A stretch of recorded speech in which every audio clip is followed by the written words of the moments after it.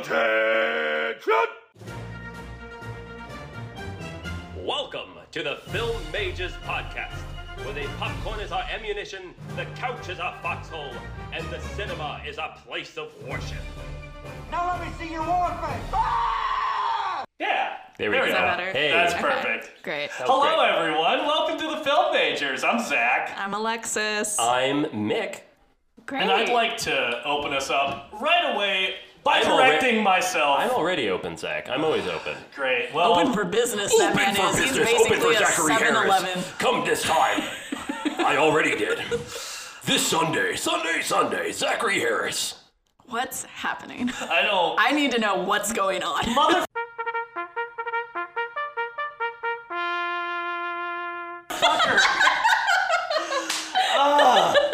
Well, what's going on is I need to. Yeah, you're fucking pleased. I thought about it too on my way over here. I was like, I'm gonna do it today. I'm gonna do I'm it. gonna And I wreck thought them. you were about to do it, so then I was like, oh, I'm gonna go for it, guys. No. I cited the writer Willow McClay in our last episode on We're All Going to the World's Fair, which more of you need to listen to, and more importantly, more of you need to go see or watch on HBO Max, because it's a good fucking movie. But I referred to Willow McClay by they, them pronouns. Her pronouns are she, her. So sorry, Ms. McClay. Your writing was wonderful, and I'll probably pop a link to it on our social media. So I'm really 2 for 2 on back-to-back episodes of taking fat L's and starting the episode by acknowledging that. Oh man, I'm so sorry. I have no idea what I'm doing right now because I had like a double shot of espresso before I came here. I think I'm a little jittery. You're a little zooted? I think I'm zooted. She's a little zooted. Yeah, no, I got like the blonde espresso, so the blonde is like extra caffeine. Oh boy. Oh, God. This episode's brought to you by Starbucks, proudly sponsored. Right? Crush the Are we union. sponsored by them? Yeah. We'd like to say that we are anti-union and we want to destroy the workers of Starbucks. You don't deserve a living wage and we hate you. Hashtag sarcasm. That's not true. No. We should be tied to that as a statement. Great. I don't love that. Well, that's when Alexis leaves. And I sit here quietly and uncomfortably. So, anybody see any films lately? Nope. Trying to avoid. I'm really trying to quit. That's just absolutely not true. I'm kind of over the whole film thing. New year, new me. That's going to be a huge problem for us. I'm just into books, Oh my god. but with pictures. Oh, well, okay. Picture books. As long as we keep it I like super those. visual. I do too. Gee, thank you, Alexis. Coffee table books. We don't talk about them enough. As long as we keep this Can have to podcast like really reliant on a visual medium, I'm happy. Well, coffee table books have pictures. Yeah, I love that. There we go. That is a visual medium. It's It a really visual is. medium. Exactly. Just like a podcast. Yep. So, I think we're all caffeinated right now. I'm drinking caffeine currently. Woo! All right, guys. Sorry, Jerry Bruckheimer just came in here real quick. Oh man. You're telling me the movie's gonna be called Days of Thunder? Fuck yes! There's like 3 movies that I've been meaning to see for the whole week, but I was actually kind of a little sick for a few days. Oh no. Like, God. Tiny Alexis. Tiny Alexis is back. oh dude, yeah, no, it was actually really bad because like for 2 days I basically stay at home if I'm like up on my hill. And so I stayed in bed for like like a princess 12 in a hours. castle. No, I really No, was. it's like a troll in a hole. Let's be honest. Well, I was being generous.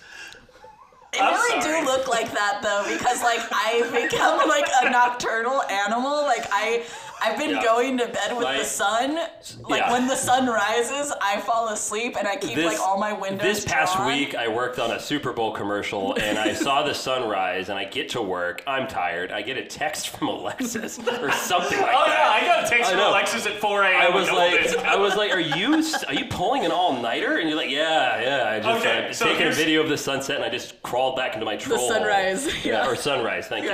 Okay, so here's where the segue comes in. I got a text from Alexis at 4 a.m. saying, hey, when do you want to go see Skinamarink? Yeah. And I was it was the morning after I woke up.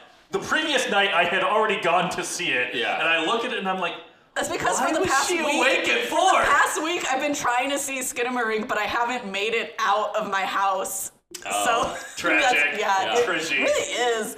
Like, it's like I wake up by like 3 to 5, like 4 p.m., you know, and that's when the sun is starting to set again, you know, and then it's like I'm really not awake until like 6 p.m. Yeah. You're sort of a creature of the night. She's a creature of the night. Wow. What beautiful music she makes. Yeah, I've been trying to see Skinamarink for a minute now. I think I'm actually going to see it tonight. Can we just talk about it? Yeah, Mick and I both saw We it. watched I know. it. I'm jealous. Oh, man. Deeply unsettling. Yeah. It's genuinely terrifying. Yeah, no, it really is. I follow this guy, Caleb Finn, on TikTok, and he doesn't really ever do like movie reviews or anything. He's like a video game guy, and him and his wife do like these adorable, cute little fucking videos.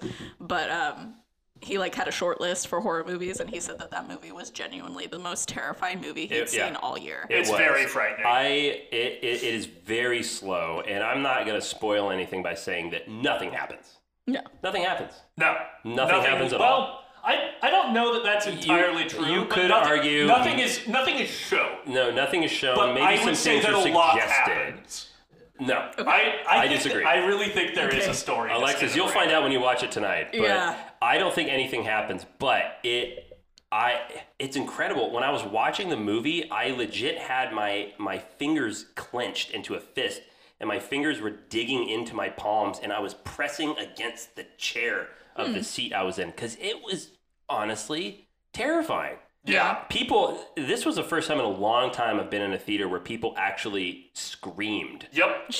Really? Screamed. Oh, I was so scared, guys. Yeah. It's terrifying. I was actually like, the more I thought about it, the more I was like, should I go see this movie? Like, I live alone, and like, I mean, Okay. I literally don't sleep in the dark at all. Like, I always have I have these string lights that are always on the lowest setting because I do not sleep in the dark. Right.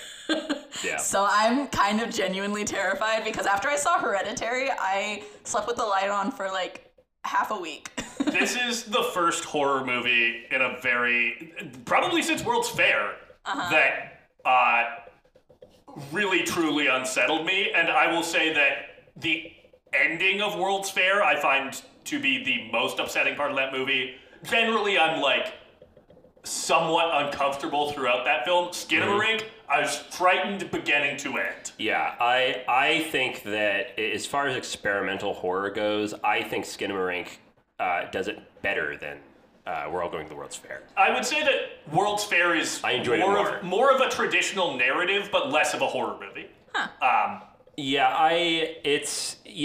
Yeah, well, you know what? Well, I think we should discuss it again after Alexis has seen it. Let's table it for now. One more thing I will say is I haven't felt actual paranoia walking back to my car after a movie, because I saw it at the Late Show. Oh, no. I felt paranoid, and here's the thing. Okay, this is a weird experience I had. So I'm wearing my yellow, Billy raincoat kind of thing that I have. As I'm leaving, because it's raining, I'm getting onto the escalator, and I'm going down, and there's a Universal employee who's polishing the floors, and he's also wearing a yellow coat. And as I'm coming down the escalator, I hear this whoa, whoa, whoa, whoa, whoa, whoa, whoa sound behind me. I'm like, what is that sound? And I look back up, and the guy who's in the same coat as I am is just like staring at me as I'm coming down the escalator and making this like weird face. I'm like, what is happening right now? I almost cried. I'm like, that movie was so terrifying, and then why am I having this experience? Like, I had this weird thought where I'm like, is that me from the future?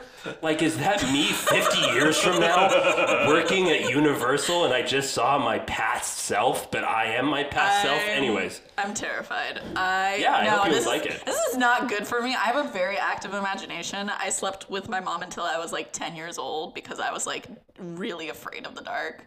I'm really glad I'm wearing this giant cardigan because I feel like I'm going to need like a comfort blanket. Are you going to see it right after you record here? Yeah, because there's like a 7 and a 10 at Universal. Okay, go to the 10. Go to the 10. Go to the 10? Oh, but then I have to stay out of my house until 10.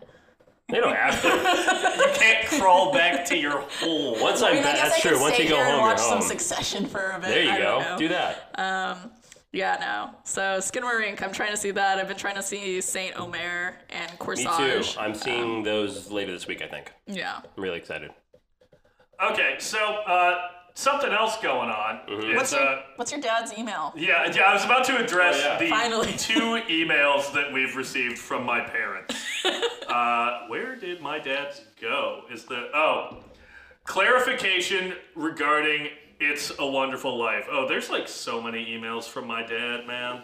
Oh no. Okay, so on January 2nd, my dad responded to me saying that I would have lost my fingers working at the plywood plant with, if I had stayed in Eugene, I would still have all my fingers. I am loved at the plywood plant, and I would be running the cut-up department and filming their late-stage capitalism corporate marketing movies. Okay. Nice. So that's that's something that's a nice side note. Yeah, let's see. Oh yeah, he wanted to commend us for picking red wine over white wine. Oh, absolutely. We're with you there, Mr. Harris. We're a red wine pod. Yeah. Love the tannin. An invite to Alexis to come to Eugene with me to pick up the VCR. We can immerse ourselves in the cable TV experience that is not dead yet. Let's see. Okay, for 3 people who clearly love movie making and the movie business and all that entails, to not put The Way of Water in any of your top 10 is very hard to understand. It is what movie making is all about. No, it's not. Way of Water joins a list of very few sequels as being better than the original. Fuck yeah. Yeah. The other. I might give him that, actually. Yeah. I think it is better than the original. Oh yeah, and then more complaints about how the donkey dies in Banshees of Inisherin. Classic. And he ends with he's trying to go see Babylon. Okay, cool. See it, Mr. Harris. It's a good time. Yeah, the music is so good. I still need to check it out. I have Coke. Stop. I have the song Coke Room literally. Coke Room is a great song. On repeat. Yeah, it's a vibe. I listen to it on repeat while I'm writing now. Yeah, Justin Hurwitz, I know you're listening. Congratulations for winning your Golden Globe. That's fantastic. Yeah, we love you, man. We were all rooting for you. Yeah, sure. See you at the Oscars. Should have been Michael Abels. Fucking go. Let's go, boy. Let's see. Yeah, his one song was fine. His many songs are fantastic. Who's that? Nope. Love the score for that movie. Anyways, from my mother, she would like to. My mother? Hey! She would like to note that we've extensively discussed buddy movies, and we've overlooked one of the best buddy films of all time, which is Thelma and Louise. Yes, which I've never seen and would really like to. Oh, your mom brought that up, and you've never seen it. I've never seen it either. What? Yeah. What? Yeah. Okay, well, I guess that makes sense because you're like dudes, and it's like 2 women. I mean, to be fair, but I do love Susan Sarandon, and I love Gina Davis. So it's a big over. Also, isn't that a Ridley Scott film? I don't know. Tony Scott, I think. Is it Tony or Ridley? It's like, isn't that like Brad Pitt's fucking first time? His breakout. Yeah. Yeah, so I would love to watch that and maybe cover that at some point. It's really good. And then my mom talking about how much she liked The Fabelmans and that she agrees with me about Elvis. However, she saw Moulin Rouge, and it's one of her favorite movies of all time. Yes, Queen. Right up there with Oh Brother, Where Art Thou? Okay, nice. Cool. Good choices. And finally, she agrees with Alexis on Everything Everywhere All at Once being a great movie. I really, after the Golden Globes, it's at the top of my list of movies to rewatch. Because I've only seen it once. I've rewatched it too. I've only seen it once, but yeah, I've been following kind of like what's going on on TikTok with the whole, because Stephanie Sue hasn't been up for any like Best Supporting Actress in like any of the categories really yet. And I think the campaign's finally kind of getting behind her to kind of push her up for that. Because Jamie Lee Curtis has been up for like Best Supporting Actress for hers, and it's like, no. Stephanie Sue is like the backbone of that movie. Like, obviously it's Michelle Yeoh and Ke Huy Quan, but like Stephanie Sue, she makes that movie work, Yeah. So it's like, it doesn't make sense why she hadn't been being pushed and campaigned for like this whole time. So, like, I think I told you guys I watched her like audition tape for Everything Everywhere All at Once, and she'd already kind of like been in that character by the time she like auditioned. And yes. like, you know, I don't know. She's just fucking fantastic. I'm really excited. I still need you to send me that. I want to see that. I keep forgetting. You gotta like write it down because the ADHD shit is just so bad.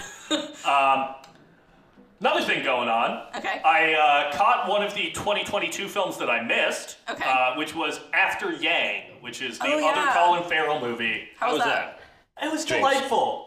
Okay. It was delightful. It's an exploration of how you deal with loss through the eyes of a family whose robot has malfunctioned. Mm-hmm. It's a super interesting premise because the robot Yang, Colin Farrell and Jodie Turner-Smith, I believe, are the two leads. Yeah. They have bought this robot that looks like a teenage Chinese boy as a tool to help their adopted Chinese daughter feel like she's connected with her Chinese heritage. Mm-hmm. It's a super interesting movie. I love a low budget sci-fi movie because we don't get them very much, and I think that it's a really fun genre. The other one that kind of comes to mind is Moon, starring Sam Rockwell. This is probably lower budget than that, but yeah, really enjoyed it, and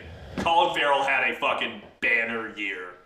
3 banger performances, 3 movies where he's arguably the best part of every single one of them. Yeah. Which I find wildly impressive.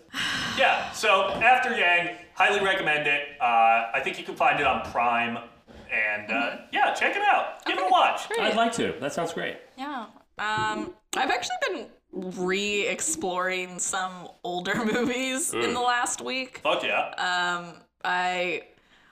Well, to start off with, obviously I wasn't feeling so great this last week, but I did, and this actually might be part of the reason why I ended up getting a little sick, but my friend was feeling pretty bummy, so I left my house at 7:30 at night and picked them up, and we went to Santa Monica. Oh, really? Yeah, we went to Santa Monica, and we swung on the swings at the beach, and then just kind of I took a towel, and we just kind of sat and fucking watched the waves for a bit. And nice. Did you know at Santa Monica, on the pier, the little Ferris wheel that they have, it has lights on it. I did know that. All throughout the night. Yeah. And honestly, if you get a little baked. It's pretty lit. Look at that freaking Literally. wheel. I was on the swings just swinging, and I was like, damn, that light show is pretty cool. Love it.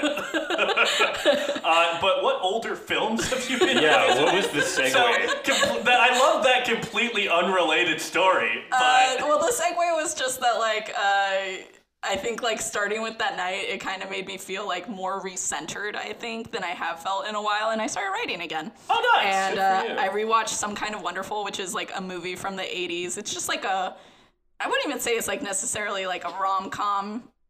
It's I wouldn't even say it's a lesser known 80s rom-com, but it's not one of the John Hughes movies, so right. it's not immediately one that people think of. But yeah, I started writing a story kind of built off of a light premise of that. But then I also rewatched Midnight Cowboy. I've never seen Midnight Cowboy. I have to watch that still. It is so good. Oh my god. So it's the same director as Far From the Madding Crowd.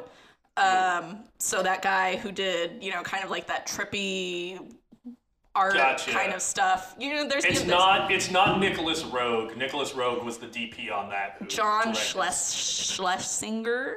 That sounds right. Yeah, that's Schlesinger? Schlesinger. Yeah. Schlesinger.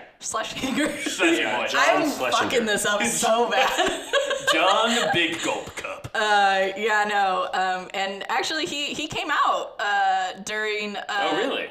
While he was doing. Well, after Midnight Cowboy came out, because the movie's kind of centered on a man who, it's not really overt, but I think we can kind of infer that he might be, queer. Right. And actually, so it's Dustin Hoffman and Jon Voight, and the editing is so fucking good, and it's kind of, in a way, it's a little bit like a buddy movie in some ways. It's a kind of buddy. Yeah, I think I watched this like 6 or 7 years ago, and I don't think that I appreciated it as much as like I appreciate it now after I've like gone to film school and seen like so many of like more of like the classics, you know, and then coming back to this, I was like, wow, okay, yeah, because when this came out in 1969, nobody was really making queer movies that were like mainstream. It is the only movie to ever win Best Picture that was X-rated. Yeah. And I mean, it's just kind of crazy that they got it funded.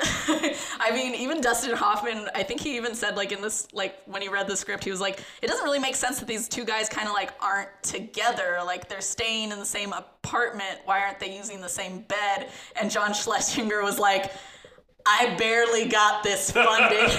There's no way we can do all of that, you know? So it was like he kind of made it as over as he kind of could in 1969. And then I think it was like 1971 or something like that, he even came out with this movie, Sunday Bloody Sunday, with Peter Finch, who won for Best Actor for Network in like the 70s. Yeah, the first posthumous Oscar win. Yeah.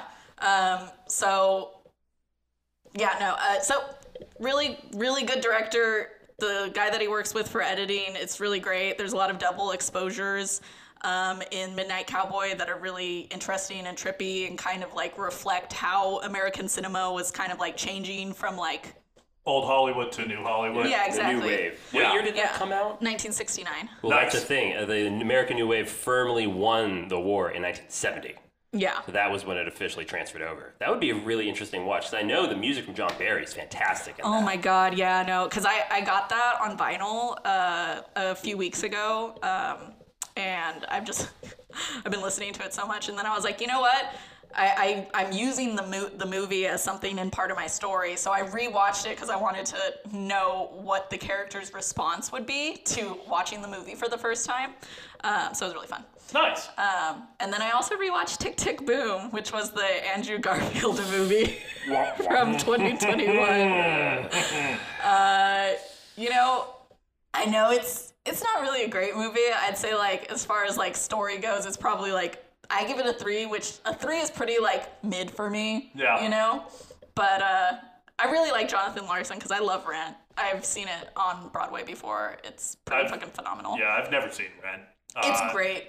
I could not get past the Bohemia number. Yeah. That just annoyed the fucking shit out of me. Which one is that? Tick, Tick, Boom. Well, I know, but the Bohemian number. It's the one where they're singing about how like, oh, isn't it cool that we're artists in New York? Well, and I'm like, be an artist in LA, you fuck. Yeah, be pretentious about movies. Sitting down and it's like the words are very quick.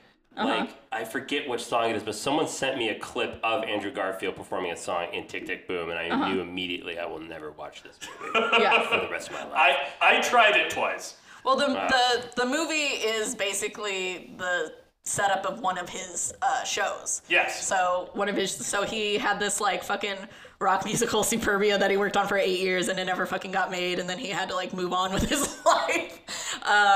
I don't know. I think that the movie, like, despite it not being like a great movie, I think Andrew Garfield's like, I really love Andrew Garfield. I think he's pretty great in the movie for what the movie is. And I really like Jonathan Larson, and I like the whole like, your life's not over when you hit 30, and sometimes your life it does not go the way that you want it to go as an artist, but that doesn't mean that you have to just fucking give up and throw in the towel.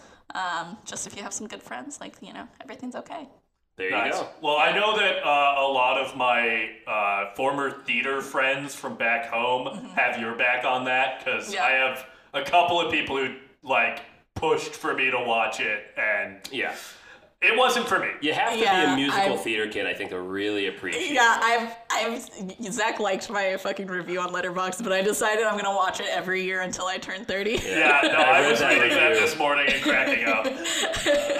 Which is what, 2 years? So you got to see it 2 more times. I'm sorry, Mick. Is there a reason why you're younger than me? You don't get to drop my age on the fucking podcast. By 6 months. Yeah, okay. That's senior corner on the other side of the table. Shut the fuck up, Zachary. I'm just a young, sprightly boy. I'm just a fresh-faced depressed young boy I don't know. trying to make it in this crazy city. I don't know. I really actually like the movie. I like the music. I love the whole kind of, because Tick Tick Boom is basically his whole kind of like, I don't know what the fuck I'm doing with my life, so I'm going to write a whole musical that is about how I fucked up. I don't know, kind of, and like lost my girlfriend. Found out my friend is HIV positive, and Jesus. Now I have to move on with my life, I guess. Heavy. So. Well, to be fair, I feel like you haven't seen Rent. Why are you ragging on Jonathan Larson like that? Because I find the music from Rent really annoying. Everyone has AIDS. Wait, no, that's the other one. That's from That's from it's Team not America. Funny, Team guys. America. It's really not funny. It's a pretty funny scene. Team America's pretty funny. I mean, Team America's funny. I mean, Rent isn't And that's funny. what that's from. They're spoofing Rent, right? Yes. Yeah. Yeah, they definitely are. Do we have anything else, or do we want to get out of what's going on? Let's please get out of what's going on. All right, we're out of what's going on.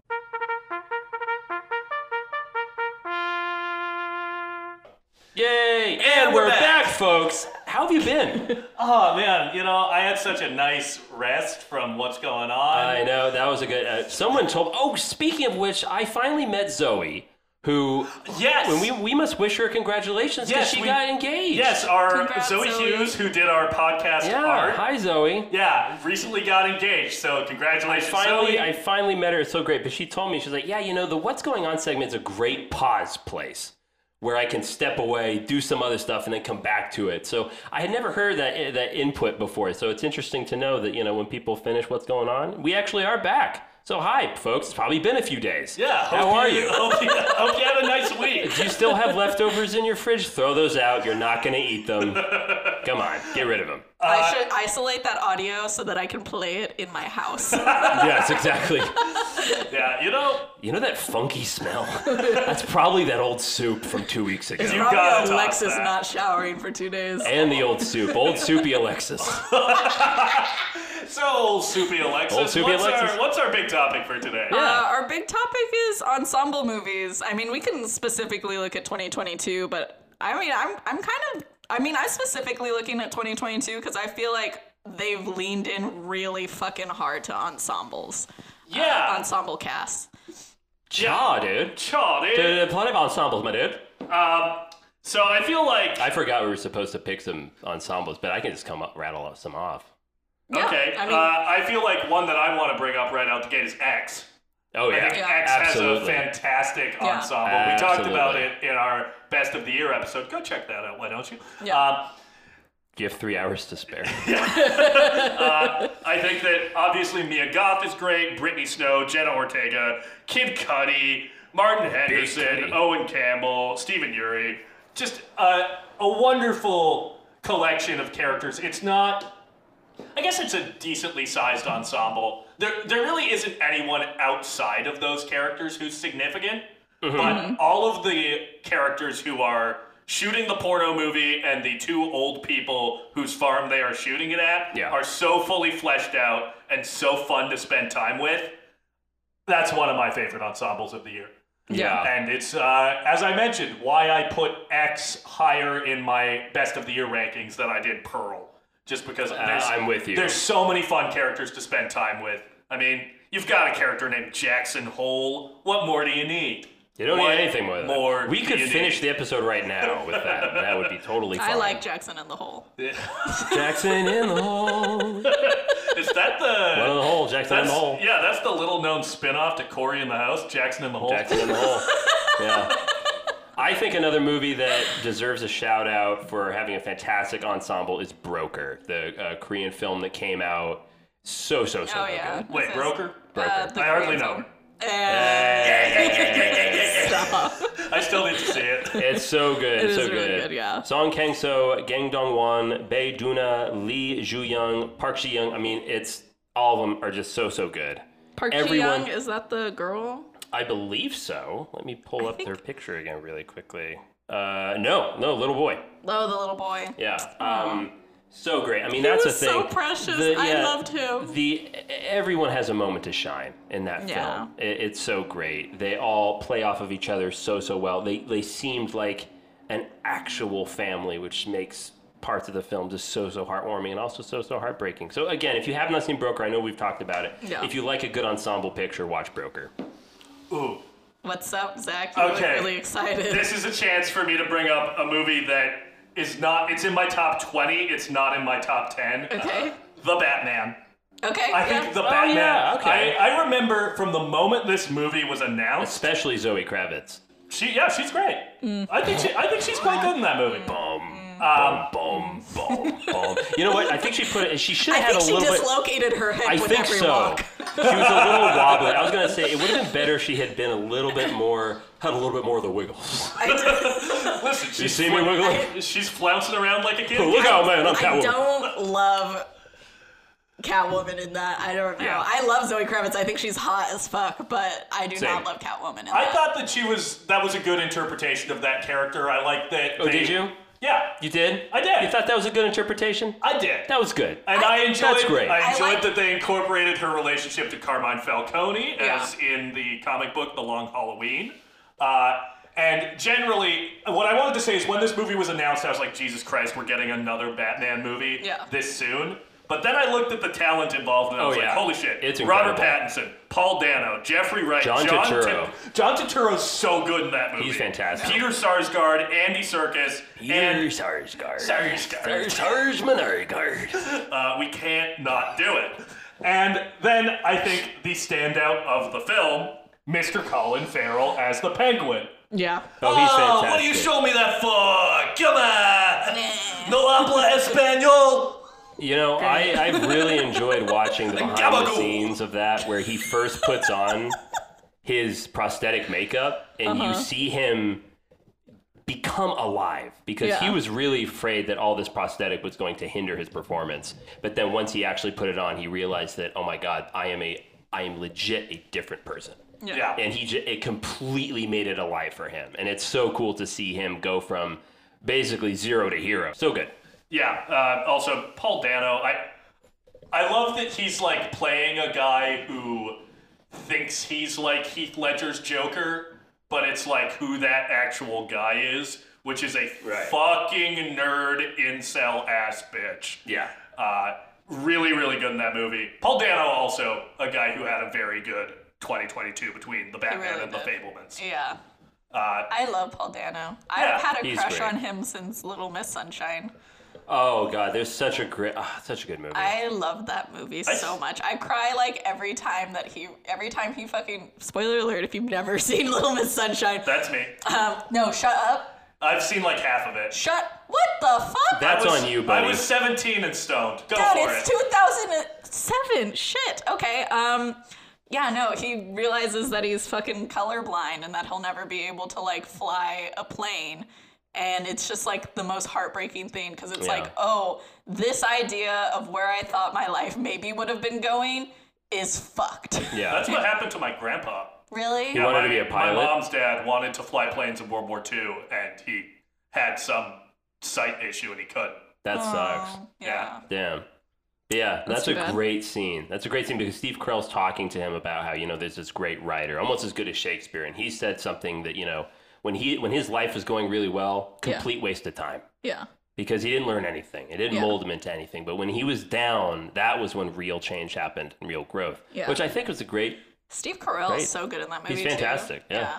I'll watch it at some point. You really got it. It's got Alan Arkin. Alan Arkin's so Steve good. Carell, Paul Dano, and Toni Collette. Like, Ooh, it yeah. really And don't is. forget- That is a perfect ensemble right there. And Greg Kinnear and Greg Kinnear. Bryan Cranston. Oh, Yeah. fuck yeah. Okay, yeah, I'm sold. I'll check it out soon. Yeah. Okay, Bodies. It's a good choice. I forgot about that. I actually really liked that movie. I did know too. that you didn't like it as much, but I really enjoyed it. Yeah. I think that there's something about the whole, I don't know, the Bodies thing? I hate you. I do not appreciate the energy that you're bringing.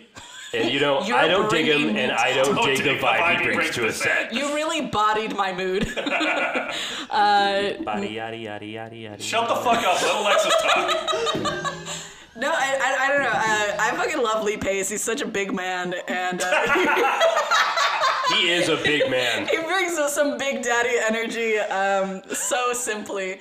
And I don't know, Pete Davidson he's hilarious. He's a joy for the, first 20 minutes of the movie. I love the third act reveal of Pete. Yeah, the third act reveal is so funny. good. And then the two girls that were in the main role. Was one of them from Shiva Baby? No, that's Rachel Sennett, who is... I don't love the ensemble of... I don't love Bodies, period. I think it's fine. But I think Rachel Sennett is a fucking shining star. I love that line movie. where she's like, we came with the body. Have none of you seen SVU?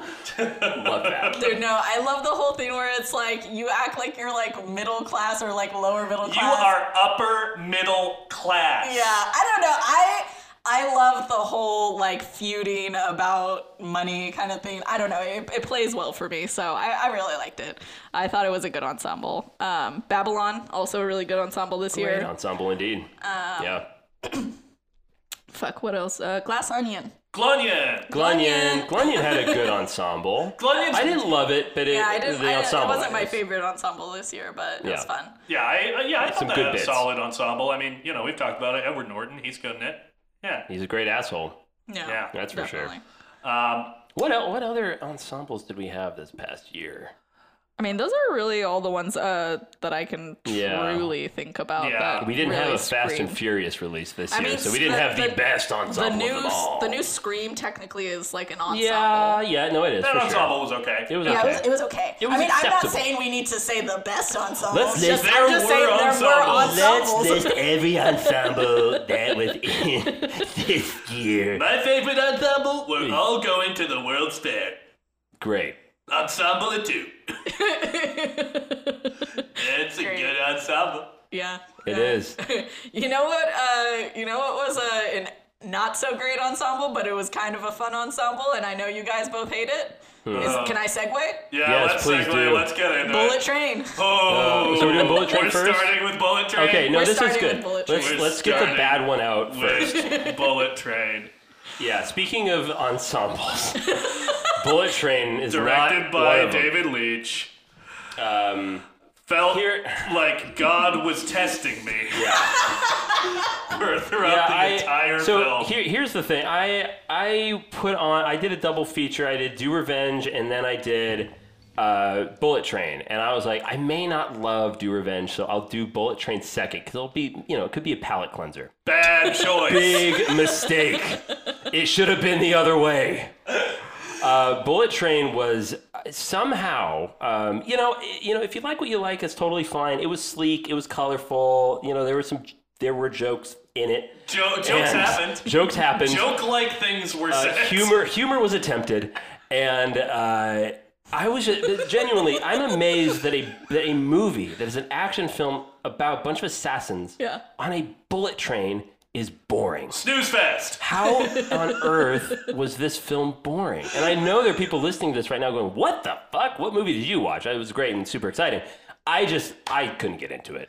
It was a grind. I love the spread of people's reactions to it, because the people who are pretty much absolutely feral about this movie are mainly Aaron Taylor Johnson stans. Well, that's the It's thing. the best part of the movie. He's not the best part. He's the only good part. I disagree. He's the only good part. I love the twins in general. Well, Lemon and Tangerine were good. In fact, I will say the scene where something happens to Lemon and then Tangerine is confronting the prince. Yeah. And she has the sticker of Diesel on her back. Oh, and it's he one of the puts it- best moments. It's the only good scene of the movie. It's the only good scene. It was the first time during the whole movie that I actually felt anything. Okay, what were you going to say, Zack? I was just going to read the synopsis real quick. Okay, yeah. Okay, so Bullet Train, directed by David Leitch. Ladybug is an unlucky assassin who's determined to do his job peacefully after one too many gigs have gone off the rails. Fate, however, may have other plans, as his latest mission puts him on a collision course with lethal adversaries from around the globe, all with connected yet conflicting objectives on the world's fastest train. Yeah. Most grinding, convoluted train in Japan. It's fun. I feel like this is a fun one to record because I think that there have been times where Mick and Alexis have famously been on the same page about a movie. Yeah. What's that going I on, did man? not like. Oh, look on, man. And I feel like there have been a few times where Alexis and I have been on board. I've been waiting for this moment musicals. where you guys are absolutely against me. I've been waiting for it. Alexis, I'm not saying that Bullet Train was like my favorite movie or anything. No, it yeah, really for sure. isn't. We know you don't love it. Yeah. I felt like Lupita Nyong'o in Us just going, and then the girl realized that she was being tested by God. I was suffering. Oh, I see what you're saying. Okay. Yeah. This film felt like a challenge. Okay, Yeah, it was. so I saw this movie when it came out in theaters because, Aaron Taylor Johnson, but also Bad Bunny. So like this movie was really like they marketed it for the girls for sure. I mean. They're all hot. Hiroyuki is also, he's the hottest daddy I've ever seen. Hiroyuki Sanada was, I wish he had more to do. All these people should have had more to do. All of them. So there's a segment in an episode of It's Always Sunny in Philadelphia where they're playing this game that they've invented, and one of the challenges is to eat a cake. Mm-hmm. Right. And it's like, oh, well, that doesn't seem so bad. No. You have to eat the ingredients of a cake. So you have to eat like raw eggs and flour and sugar. Baking soda. What? Yeah. So this is my metaphor for Bullet Train. Yeah. Because that was mine too. Bullet Train What, the ingredients of cake? No, it's similar though. Bullet Train to me feels like eating the individual components. All the components are there. Yeah. But they are not cooked. See, this is what I said. It's like if you took John Woo, Robert Rodriguez, and Guy Ritchie and a shit ton of Fiji branded water bottles, put into a blender. I know, I was like very much sponsored by Fiji. You would get a watered down, convoluted mess of all of those different aesthetics. Everything is here. All of the elements are here. It's a slog. And again, you get all these really cool characters. Bad Bunny. You get, what was her name? The actress who played the mascot. I love her so much. Oh, Zazie Beetz. Zazie Beetz. She's so good. She's so good. And every time this movie gives you a character that's really interesting and dynamic, as I said, Bullet Train giveth and Bullet Train taketh away. Because it gives you something and then immediately takes it back, and then you're with boring Ladybug. Ladybug sucks in this film. Brad Pitt's bad. Agree. Brad Pitt is miscast. I really don't agree. We've ragged on this for a while, so me please. and Sochi were like FaceTiming last night so I watched Do Revenge first, and then I started FaceTiming Sochi, and then while I was finishing Do Revenge, I started watching Bullet Train with Sochi over FaceTime. And let me tell you, Bullet Train is kind of like Sochi's Elvis. Because Really? she's seen it like 4 times. Wow. Because she is down bad for Bad Bunny, and she is down bad for Aaron Taylor Johnson. And I'm with her. Oh yeah, I'm totally with her on There's that. this 2 for 2. one shot where he's coming out of the train, and it kind of like flips up to him like walking out. And Aaron Taylor Johnson or Bad Bunny? Aaron Taylor Johnson. And I rewound that like 3 times while we were on FaceTime, and I was like, holy shit, this man is so fine. And for what? Like literally. Yeah. Yeah, I also agree that it's like somebody took all of their leftovers and they threw it into next morning's breakfast pan. Yeah. But I will still munch and crunch on that shit. Like, I don't give a fuck because these men are so fucking fine. Well, it's a compelling argument for the film. I wish I had a retort for that, but I don't. Damn you, Alexis. Damn you and your munch and crunch. It's actually so funny that you're bringing up how this film is for the girls, because I literally had this conversation with Sloan this morning, where she was like, "You don't like movies for the girls," and I was like, "I liked Do Revenge more than I liked Bullet Train." I know. Yeah, but it's different for the girls. I feel like what I said was, I feel like the target demographic for Bullet Train is like boys aged 15 to 19, but I'm learning that I'm mistaken. No, you're right. wrong. You're absolutely movies that are for wrong. boys from 15 to 18 or whatever are actually for the girls. That's what I'm learning. Okay. I've been enlightened today. Yeah, no. If you put Aaron Taylor Johnson in a fucking movie, Or Adam Driver. Yes. Okay, you literally, that is for the girls. It's automatically for the girls. Automatically, you're the girls, this is for you. Yes. All right, well. You know what? Sloan, if you're listening, I'm there with you. Man. So, let's see. What are some votes that I've taken? Oh, sorry. Actually, please defend. I'm not necessarily defending. I'm gonna explain like what my first reaction was, and then what my reaction was the second time that I watched it. Yeah. So I saw this originally in theaters. When I went to see it by myself in theaters, I remember like sitting through the first 20 minutes, just going like, this feels like it's supposed to be kind of like Guy Ritchie, but it's really not doing it well. I think that's what it was. I was like, there's all this fucking setup, all this fucking exposition. When the fuck are they gonna get to something? And then by the time they got to something, I was like, actually, you know what? That was kind of fun. But quick question: when did they get to something? Like 25 minutes in. Disagree. Yeah. Maybe almost 30. I don't know. I mean, you know, I think I just disagree on what action means to me. Okay. I think we have a disagreement on what action means, because like when I literally read your guys' reviews to Sochi last night and we roasted each of you individually. I didn't publish. I haven't published my review for Bullet Train yet. It was for Do Revenge. Wait, so did you read my Bullet Train? Did you roast me in my Bullet Train? We roasted you twice. Yay. We roasted you once. Okay, well, you'll be ready to roast me again, because I have my Bullet Train review written. I just didn't want to put it out until we recorded this episode. Yeah, it was a very like anti-men kind of roast. Yeah. All right. Well, you know what? Yeah, that's appropriate. Yeah, and then like I remember when I was in the theaters, we got to the end and I was like, well, that was a really kind of disappointing reveal. That's okay, well, whatever, that's fine. But when I rewatched it over FaceTime with Sochi, honestly, I was just kind of like, I was just waiting for like, you know, interesting quote unquote things to happen. But I was having fun because I was just like, damn, Aaron Taylor Johnson, why is this man so fucking fun? Like, but wait, I have a question. How do you feel about when his character dies? Oh my god, it's so fucking tragic. And it's tragic because the only good character of the movie is dead. Gone. Why the fuck is that man so good looking with the Cockney accent too?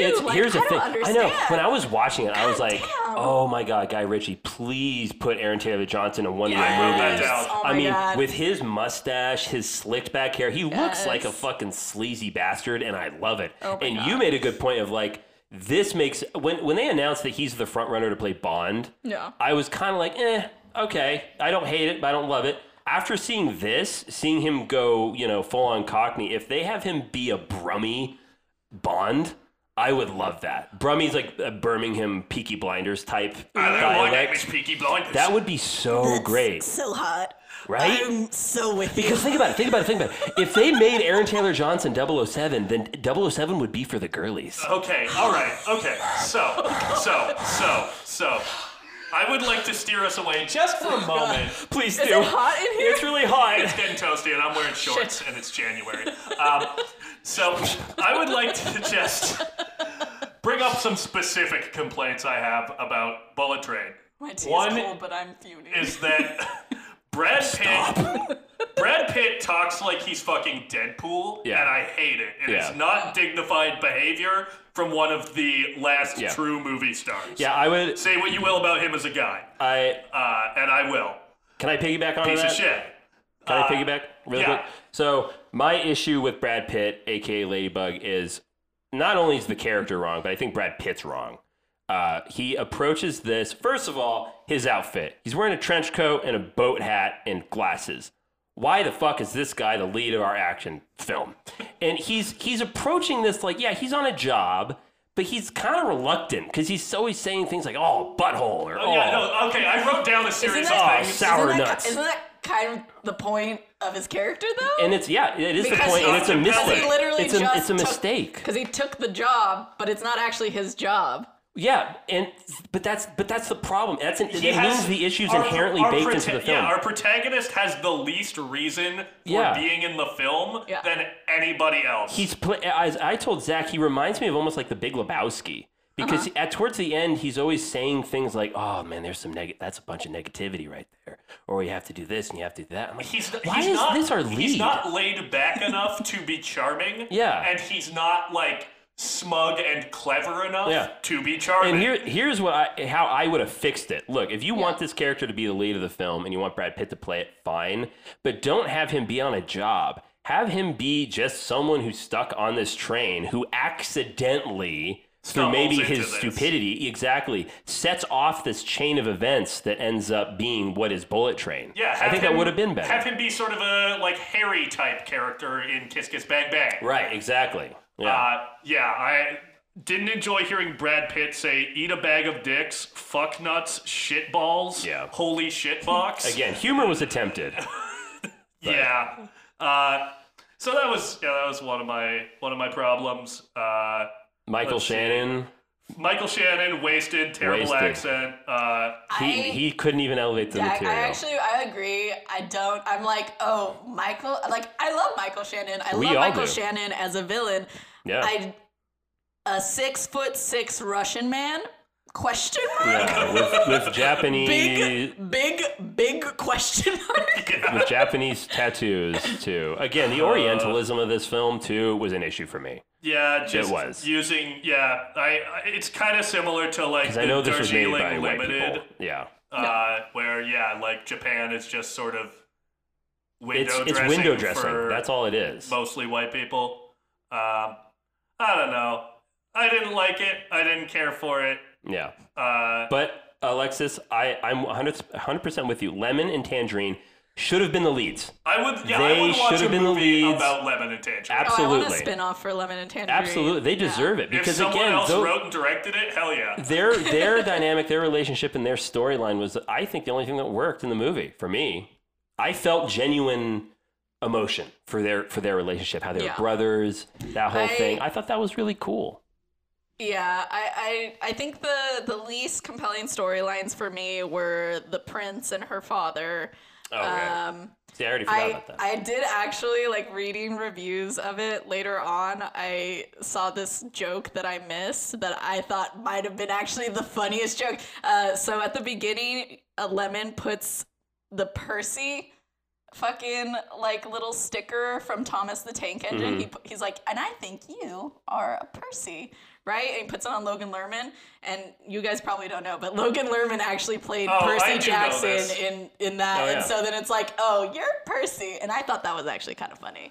But not until after I watched the movie, because I didn't realize that until I read it. And then when I read it, I was like, oh, that's fucking hilarious. It got a retroactive chuckle out of me for sure. Yeah.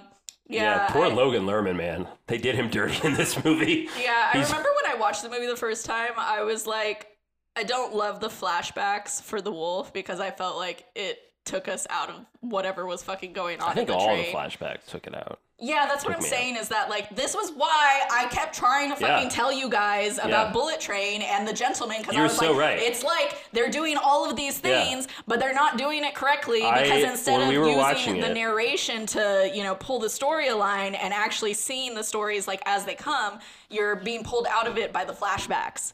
Like, that's not to say that I don't fucking still... I would rewatch this movie, actually.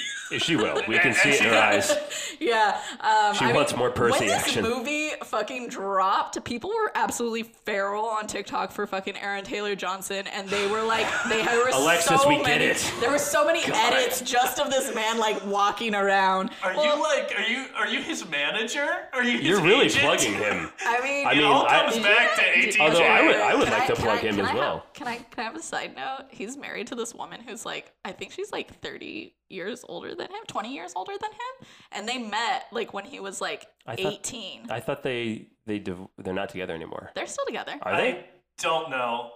Zach, I'm looking at you, buddy. I need answers. Great. Yeah, I'm gonna not give you those. But yeah, no, I 100% see what you meant from our episode 1, by the way. Yeah, that's our first OG listen. episode. But as we were watching Bullet Train, I looked at Zack and I was like, yeah, you know, I'm thinking about what Alexis said, and she's right. This just makes me want to watch The Gentleman. Yeah. Like I want to turn this off and put on The Gentleman. Yeah, but the thing is that sometimes I think it's like, so like I was having this conversation with like Sochi where it's like sometimes I think the reason why we disagree on things is that I enjoy movies that I just shut off my brain and I'm just like not really caring that it's a good movie or not. Sorry. Okay, here's the thing. Yeah. I thought about this too. Yeah. Because I knew it was going to be brought up. I have movies that you just shut your brain off to that I enjoy. How often do you watch them? Not that often. See, that's the thing. That's the thing. It's just, but there are movies that I can recognize as being, this is not a really good movie, but it's fun. I have a good time. Yeah, but like you guys go out of your way to like watch good movies as often as possible. I do not, actually. I go out of my way to watch movies. Yeah. I watched The Blob. That's a damn good movie. Yeah. But I take your point. That's why here, I'm ragging on the film. I didn't enjoy it, but I will admit I can see why people like it. I can see why it resonates with people. I can see why people like Do Revenge more, frankly. But yeah, Bullet Train, I think if you just turn your head, I also think this is a movie that you probably should have seen in the theater. I'd like to do you one better. I definitely think it was more exciting in the theater, when I watched it. Feels like a movie that if I were currently drinking, I would have enjoyed more. Right, yeah. But, in fact, both of these films, I had the thought. It was like, if I was a little buzzed right now, this would maybe be cooking a little more. Yeah. Zach and I were both doing Dry January, and so Bullet Train and Do Revenge was... Nice. It was a test, and... We passed. They failed. God. Do we have anything else to say about Bullet Train, or do we want to move on to Do Revenge? Alexis, this is your pick, so I don't want to... No. Yeah, Hiroyuki should have had more to do. He's so daddy. Aaron Taylor Johnson, we'll just bring him back to that. That man is so fine, and for what? That's it. That's all I want to say. Thank you. I will finish this by saying that there are people that listen to our show that I know for a fact worked on Bullet Train. Oh, that's what I wanted to... And I just want to say, for those of you listening, you're repugnant human beings, and I will fight you. Okay. I will fight you. All joking aside, for those of you who are listening to this that worked on the movie, how dare you? And it's your fault. No, I'm kidding. I actually have another side note really quick. I worked at the construction warehouse for Nope, so I worked with like all the construction guys, and they had literally just come off of doing Bullet Train. Okay. So I got to talk to them just kind of about like what it was like, kind of like making all the set pieces and stuff. So I actually have a lot of respect for them. I personally thought the movie was okay. I liked it. I'll rewatch it, because Aaron Taylor Johnson is hot as shit. So. Oh my God.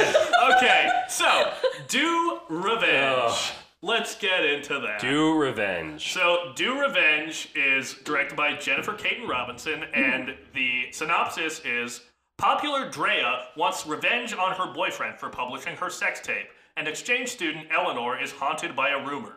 The two teenagers team up to take action against their tormentors. I like this one more. I did too. I didn't love it. I didn't know that until after I watched Bullet Train, but I did enjoy this more. I saw Do Revenge twice, because Mick watched it the day after I watched it. Uh-huh. It didn't hold up for me as well on a second watch, but I think there are more elements of this movie that work for me. I think Maya Hawke is very good. There's a solid 20 to 30 minutes in the middle of the movie where I was like, holy shit, this is cooking. I did not expect this. But yeah, overall, it was kind of mid for me. It's on Netflix. I rewatched this yesterday, and I remember when I first saw it, I was like, oh, you know what? I'll give it like a 3.5. But then when I rewatched it, I bumped it up to a 4. Oh, wow. Because I was like, I'm gonna rewatch it. So for me, it's not. So I actually talked to my friend Allison about this because I asked her like, how does she rate movies, and she gives it a 4.5. But that's because she rates things on whether or not they're rewatchable for her. And that's a good criteria. Yeah. And I will agree with her that this is for me personally, a very fun movie. But I also really grew up like loving 1990s like high school movies, which I will absolutely say that, like, Clueless and those are like to me like masterpieces. Fair enough. So like this is kind of the first movie of like the last decade that I feel like kind of even comes close to reaching kind of what the 1990s were for me as a girl for high school movies. Fair enough. Nice. I would say that of movies in the past 10 years that are set in high school, I would take Lady Bird well above this film. Yeah, but Lady Bird's actually like that's not the type of high school movie. No, that I get what you mean. I get what you mean. Know? But I do want to bring it up because one thing that I immediately thought when I watched this the first time was watching. I think his name's Austin Abrams. Austin Abrams. Yeah. As Max, I was like, yeah. This is a role in dire need of a Timothy Chalamet. I don't agree. He would knock that smarmy prick part out of the fucking park. I really like Austin Abrams. Actually, Allison met him. He came, wow. Yeah, he came through Humboldt.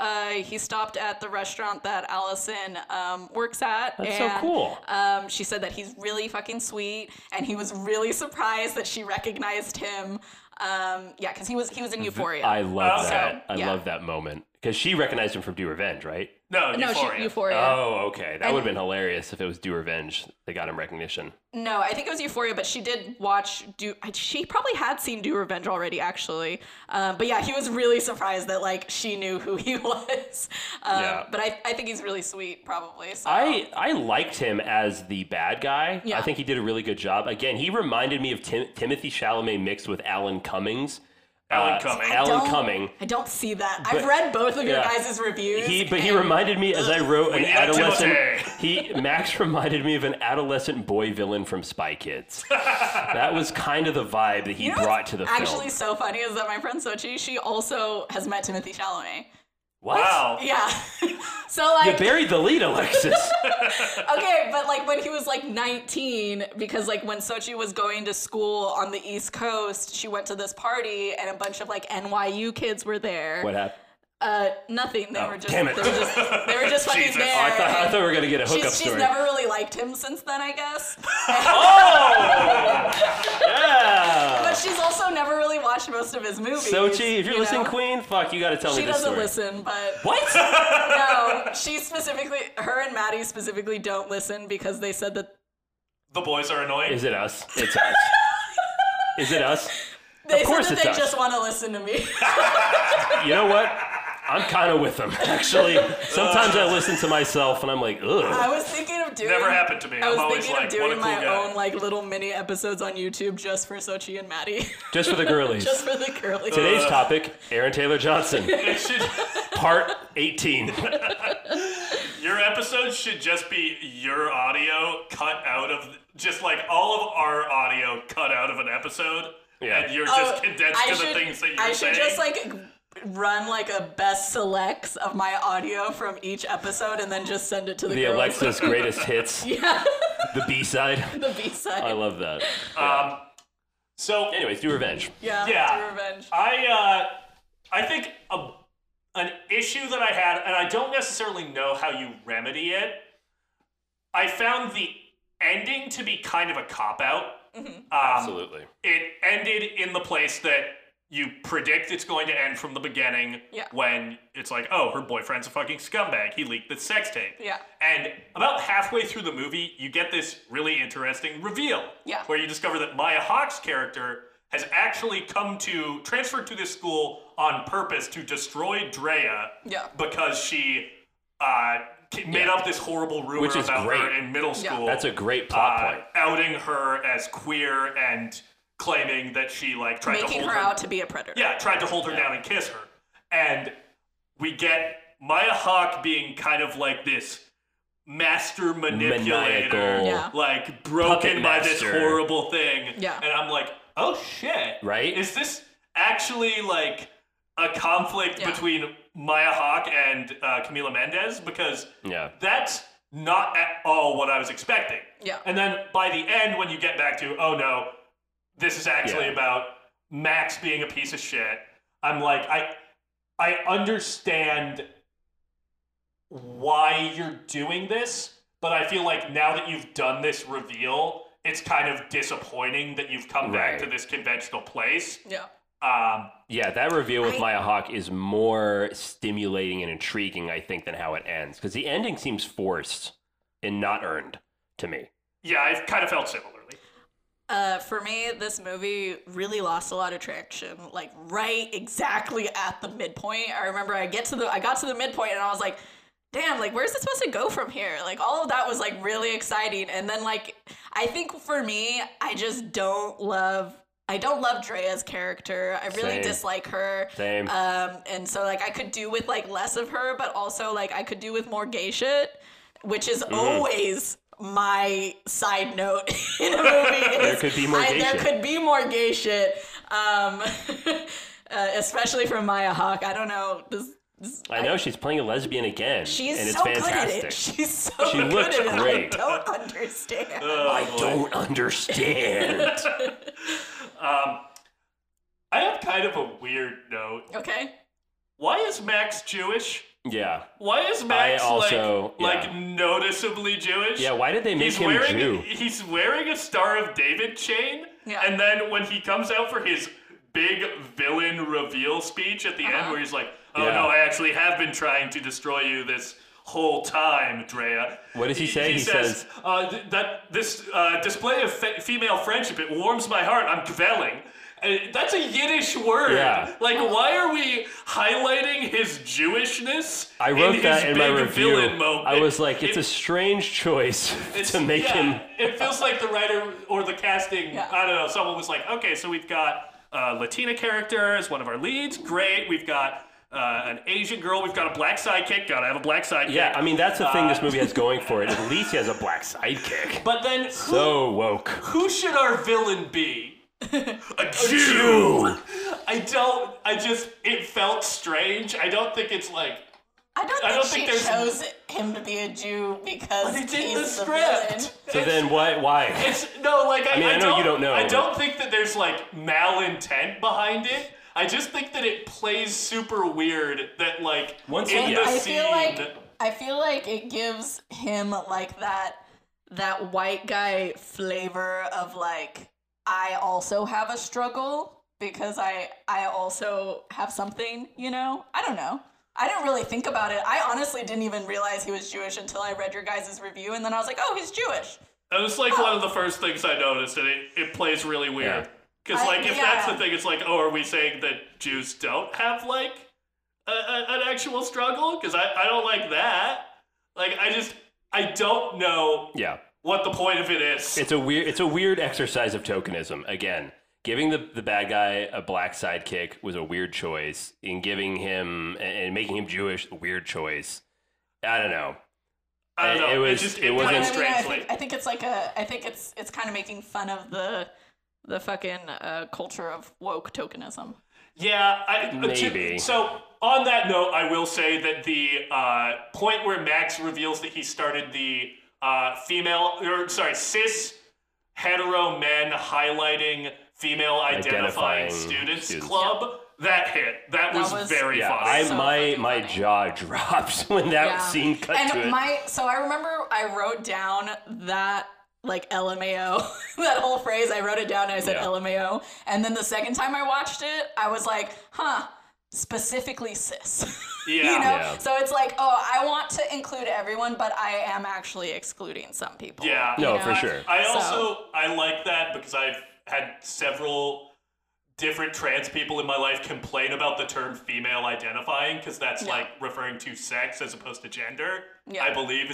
So it's like, it's one of those things that like sounds very like... I'm so woke. Yeah, but it's I'm like hip to the times. terminology is kind of off. Yeah. So I don't know. That really hit me. And the other thing that really hit me is when they leak all the fact that Max has been cheating on his girlfriend with a girl in every single click. And the defense is that they're ethically non-monogamous. I was like, Jesus Christ. I really thought that was just like kind of showing how like society, a little like how people use I wrote it down or something. Oh, beep beep boop. Beep beep boop boop. Zibbity bop bop ba doop bop bop. Skibidi boop bop ba doop bop bop. Oh yeah, socialization is in a sense a kind of marketing and manipulation of the persona. You yourself are a brand, and that's just kind of what I thought of, like them doing that. I was like, oh, they're just rebranding it. Yes. So fun. That hit really hard for me. Yeah. I thought that, again, like this is probably around a 2.5 out of 5 for me. Yeah. Probably a 2.5. Because it didn't all work for me, but I feel like there are stretches and components of this movie that I enjoyed quite a bit. Yeah. I think for me it would have been better if so when the big reveal with Eleanor happens about what her big whole plan was, they keep talking about Glenergy. Glenn Close, fatal attraction energy, yeah. and then you have her basically talking about her big diabolical plan. It then cuts to her in a bathtub with a glass of wine and her leg draped over the side, and it basically and she's like, teenagers were psychopaths, and I was like, oh my god, are we gonna get real Glenergy vibes? Is she gonna kill Drea? I think the movie would have been better if she had murdered Drea. No, but then Jesus it wouldn't have been like a girls supporting girls thing. I know, but I would have found it more interesting. I'm not into it. I guess that it would have been more quote unquote interesting, but it wouldn't have, I guess, I don't know. It wouldn't have. It's not as heartwarming, that's for sure. It doesn't leave you all warm and fuzzy at the end. I guess my thing is, if you're going to have Max be the central conflict at the end, don't introduce the twist with Eleanor in the middle. Yeah, because it's way more interesting. But it also, I feel like it shifts the audience's focus to this conflict that, I do think is less conventional and more interesting. The setup was like pretty convoluted, but I think that maybe what it was kind of trying to do was kind of showcase how complex when like girls kind of relationships are with each other at that age, because like obviously they're, here's the thing. How many times has somebody started a rumor about you guys that has actually like made you guys lose like your entire friend group? Oh, never. I don't think anybody cared that much about me. Yeah, 0.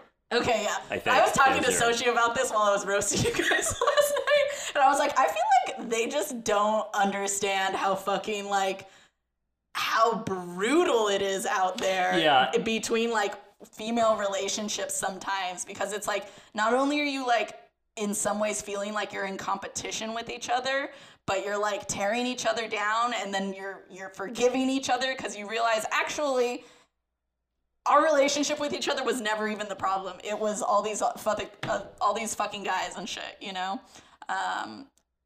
I know that I feel like to you guys like the whole Austin thing feels like a detraction, but I like that it comes back to it because I'm like, well, of course I don't want them to feud. I feel like they had really good gay energy like throughout like half of the movie. And like when the movie ended and they didn't kiss, I was like, that's fucked up. Also would have been more interesting. Yeah, that's also an acceptable ending, which it didn't do. But I will say there are some fantastic lines in the film, which I wrote down a few of my favorites. Bitchosaurus Rex, that's right out of the gate. That's a good term. Your new vibe is high status cunt. Yeah. That's a great one. And I love it when we meet the bearded dragon and Eleanor says, my Academy Award winning bearded dragon, Olivia Colman. Yeah, I like to keep Olivia Colman. Oscar winner, Olivia Colman. I like to keep my companions thick-skinned and cold-blooded. Yes. I was like, ooh, that's a sexy line. I just love the name of her iguana. Yeah, it's so good. I also enjoyed the term shoe-faced veggie fucker. Yeah. Yeah. I like to trim my bonsai when I'm feeling vexed. It's one of my favorites. And then it'll be like our own little friendship tattoos. Except, with trauma. That didn't hit as much for me. I like that. I was like, that's good. I feel like, there's, I don't know. For every good line, there was something where I was just like, oof, there are some stinkers. This is sure. Like, similarly to Bodies, Bodies, Bodies, but a little worse for me. Feels like a middle-aged person who went on Twitter to try to learn how young people talk. Right. Also, our blue-headed boy... Russ or something. Yeah, Russ wasn't doing it. It wasn't very interesting. But I disagreed with Mick about the whole them not having like any chemistry. Did you also agree with him? I agree with Mick. No chemistry there. I That dude's like a fucking. And that's not wooden even plank. Camille Mendez's fault. I just think he's a bad actor. I think the guy who plays Russell was a bad actor. Sorry, pal. Yeah, sorry, but take a master class. They're cheap. You can probably afford it. You're probably a trust fund baby. Oh my god. Or maybe the part just wasn't written that well. Maybe that. As somebody that actually wants to pursue acting, I actually think that I can't even tell people that I do this podcast because of how much you guys rag on other actors. Well, listen. He wasn't good in the movie. I'm sorry. Yeah, but I will say his outfit, he stuck out. He really did. His leather jacket and red hair, because everyone else is dressed like red hair? Or excuse me, blue hair. Everyone else is dressed like a pastel Easter egg at this school with a plaid skirt or plaid tie. I enjoyed the costuming of this, but I found it interesting that he's a surfer boy and he rides a motorcycle and he's a farmer and he's an artist. Like, man, this guy's got it all. He's different, guys. He's so different. And he's so lucky that his dad gave him a warehouse so that he can expose his trauma. Oh boy, God. Yeah. Here's Gave him a warehouse another thing. to do the paintball fight scene from 10 Things Oh, I Hate About You. My biggest issue with this movie in the believability is that girl would let somebody get paint on her school uniform if she is lower income. Yeah, hell no. Because that shit is fucking expensive. I went to a private school for like Catholic school. Yeah. You don't fuck with those uniforms because they're fucking expensive. I know for a fact that girl would never have allowed somebody to fucking just toss paint like, oh my god, I'm so in love, and oh my god, let's totally have it. But it's a throwback to 10 Things I Hate About You. Yeah, for sure. Yeah, like there's so many things in this movie that I'm like, oh, this movie, you know, like they're all clear, like kind of homages to like older movies from the 90s. Yeah, Do Revenge and Bullet Train both pay homage to much better films than they are. I tend to agree. Yeah. And what was I going to, something else I was going to mention. Oh, something else I mentioned to Zack was that the filmmakers of this film, to me, seemed like the type of people that the film is depicting themselves. Like, it didn't seem like, it seemed like the critique it was having of trust fund babies, that whole type of people, was very soft-handed. It didn't seem like it was really a scathing critique. It seemed more like it is depicting a world that the people who made this film actually come from themselves. And I myself, I just struggle with that class of people in general. So I think that was part of why I kind of had trouble connecting to the story itself and what this film was trying to do and trying to say. But, you know, like I said, there are lines in it that are really fun. And, of course, the tan Studebaker Gran Turismo was beautiful. And then that gorgeous black Mercedes with a red interior. Oh yeah, the cars were actually really nice. The cars were fantastic. You know, from my first viewing of this, my note at the end was, not certain I love the ending, feels a little cookie cutter, dialogue suffers a bit, that fucking car though.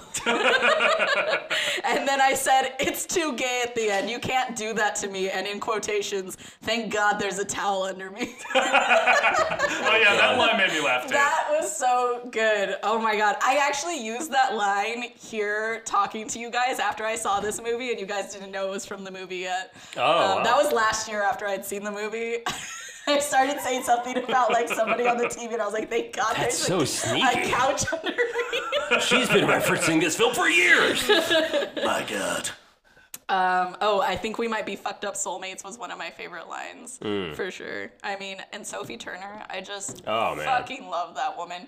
I don't do cocaine. I don't even know what it looks like. She doesn't even know what it looks like. Yeah, literally so fucking good. You know, and then kicked me out. She's like, and then I developed a cocaine problem. Yeah. And at the very end, she's like, and I just wanted to tell you that that was great. I hope the very worst happens to you. I love good. And that's a thing. Talk about performances. I believed her. I believed every word that Sophia Turner was saying. Yeah. That was great. One of my favorite things was like when Drea's like, I don't know, just like go down on me, and then he's like going down on her, and she's like, oh. Yeah. Oh. Oh. I came. Let's go to a party. Yeah, No, exactly. She taps his head and she says, I came. Let's go. Yep. That shit was mad funny to me. One of my favorite things also is that like they tell you what's going to happen in the whole movie just by the books that the characters are reading. Oh, interesting. Oh, wow. Yeah, so like the second time that we see Eleanor, so we see her in the car at first, and then the second time we see her is when she's like introducing us to kind of like Drea or whatever, right? And she's reading a book, and the book she's reading is Strangers on a Train, which is is it Alfred? Yeah, Hitchcock? it's a Hitchcock movie. Yeah. Have you guys seen it? No. Okay, so it's literally the whole story is just they're strangers on a train.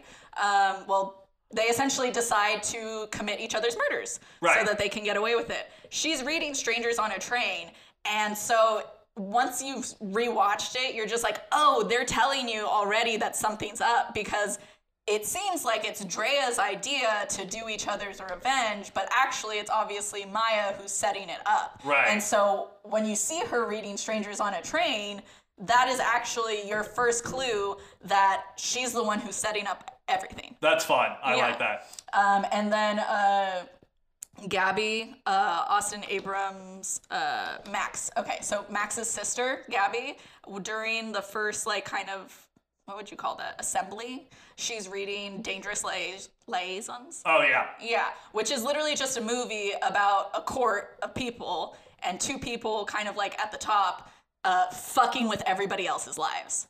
Nice. Yeah, so that's fun. Yeah, there's some fun kind of like Easter eggs, I guess, in there. I also enjoyed the fact that Sarah Michelle Gellar is in this movie because she was like one of the queens from like the 90s. So it's kind of fun I could to have get used her more in. of her. Yeah, isn't Cruel Intentions, which she's in, an adaptation of Dangerous Liaisons? Actually, it probably is. I think it is, because that was a thing in the 90s where you would adapt a classic work of literature but put it in a that's what I'm saying, contemporary high because school. Do Revenge is literally Strangers on a Train. Right. You know? Yeah. And Clueless, which is one of this director's like favorite movies, is Emma by Jane Austen. You know? So, and 10 Things That I Hate About You is The Taming of the Shrew by fucking Shakespeare. Yeah. You know? So, I don't know. I kind of thought it was like a fun little homage. It's definitely the most fun kind of high school movie that I've seen in years. And I just love Maya Hawke so much. I'm really excited for her to do something else, I think. Yeah. With her acting.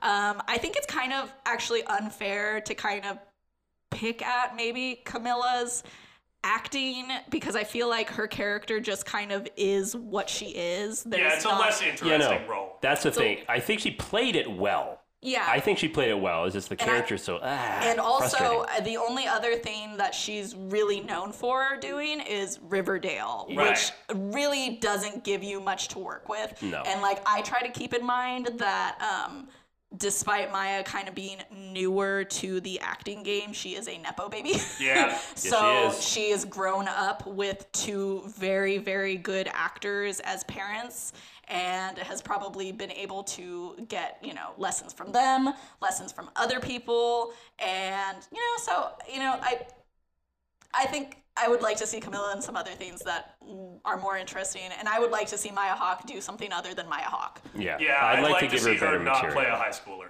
Yeah. Yeah. I'm excited for Maya Hawke's career. Actually, she's really good. She's in this movie, I think it's Mainstream, which isn't a great movie. I haven't seen it, but I really want to watch it because I think she doesn't play a high schooler, so it came out in 2020 with Andrew Garfield. I've heard it's like not a great movie, but I really want to watch it because Maya Hawke's in it. And Andrew Garfield, you love him. And I do love that man. God damn it.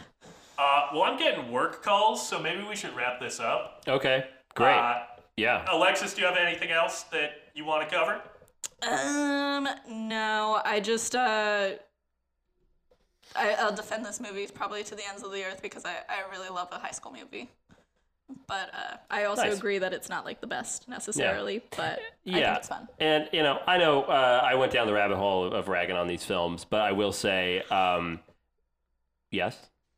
Oh, in your review, you talked about how you don't like the whole, like, what was it? Oh yeah, I fundamentally struggle with teenage films because they put teenage problems on a pedestal, and I think being an adult is far harder. Yeah, me and Sochi roasted you like so hard for that. I stand by what I said, though. I don't agree. I actually find being an adult so much easier than being a teenager. It's less emotionally volatile, but I feel like the problems I'm dealing with are more intense. Yeah, I agree. I don't agree, actually. I mean, I don't know, just taxes and having a job and life stuff and car trouble and house trouble and you know what I mean? It's like medical bills, just like adult stuff. It's not fun. What medical bills do you have? I'm just saying, not just for me. We're proud to announce on the podcast I'm just saying, Mick is dying. Yeah, I'm starting a GoFundMe. God, can we start a fake GoFundMe and pretend Mick is dying? I can't do that. No, that's I stand by what I said. I think it's harder being an adult. But you know what? Agree. I think me and Sochi were maybe roasting being a teen girl. That's what we were saying. Is a totally different lived experience, and that's really fine. is. It's really a different lived experience, and that makes sense. But what I was going to say was, I had fun ragging on these films, but I understand that it is very, very, very hard to make a good film, and it's very, very. No one goes out to make a bad movie. I see why people liked it, and I have nothing against any of the people that were involved, except for the crew members of Bullet Train. If you're listening, you're bad people. And we don't like you. We don't like you. Just kidding, we love you. But yeah, no. I don't know you, so I can't even say that. They weren't. These films are not for me, but I checked them out, and you know what? I was exposed to new stuff, and that's never a bad thing. Both these films are on Netflix if you want to see it. That's right. Yeah, I just want to reiterate that I don't agree with Mick and Zack, and that I actually don't think that these are bad movies. And with that, I would like to reiterate that I do think these are bad movies, and I don't agree with Alexis. But I think that's the fun thing about this podcast, and something that I want to kind of hold to going forward is I always want to have one person on the side of a movie that we're talking about, because I don't want to just be mean and negative. Yeah, so exactly. I think that fucking hats off to you for sticking to your guns. Yeah, well done, Alexis. Oh yeah, this was a good episode. I discussed with Sochi that I find it very hard to have discussions about things that I disagree on, because I tend to take a very middle of the road stance on things, and she was literally like, "Oh, that's just being a woman." Because you always just take the middle road on things so that you're not too detract. Like every time I'm like, oh, I kind of liked it. I didn't dislike it. But you guys have your opinions and you're confident in your opinions. But I'm always so movable in my opinions, you know? Yeah. Well, stick to your guns. Yeah. I think you did a good job sticking to your guns on this. If you like fun high school films, I think that, in my opinion, Do Revenge, not a bad watch. It's worth checking out. I'll give you that. Bullet Train drained me, but I think you could skip Bullet Train, but Do Revenge is worth checking out.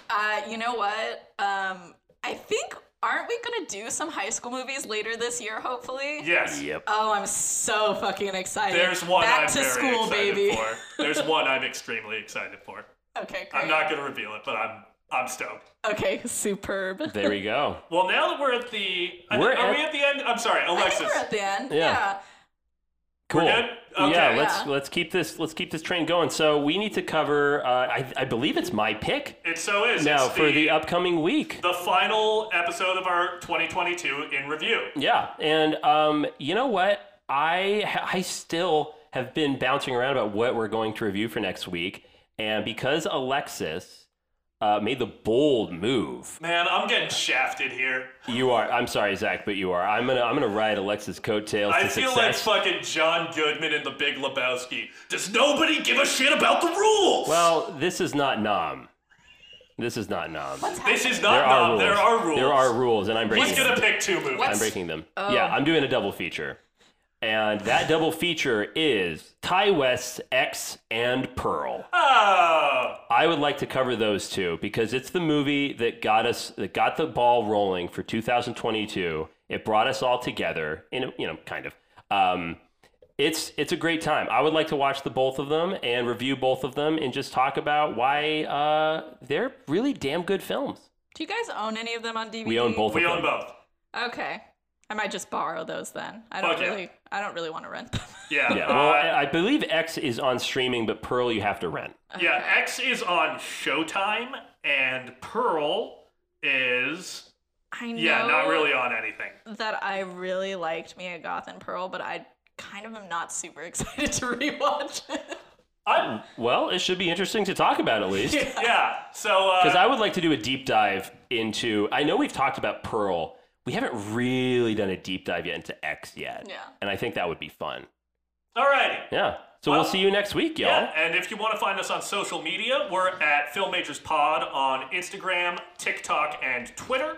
And if you want to shoot us an email, tell Mick and I that we're fucked up and that these movies are good and you side with Alexis.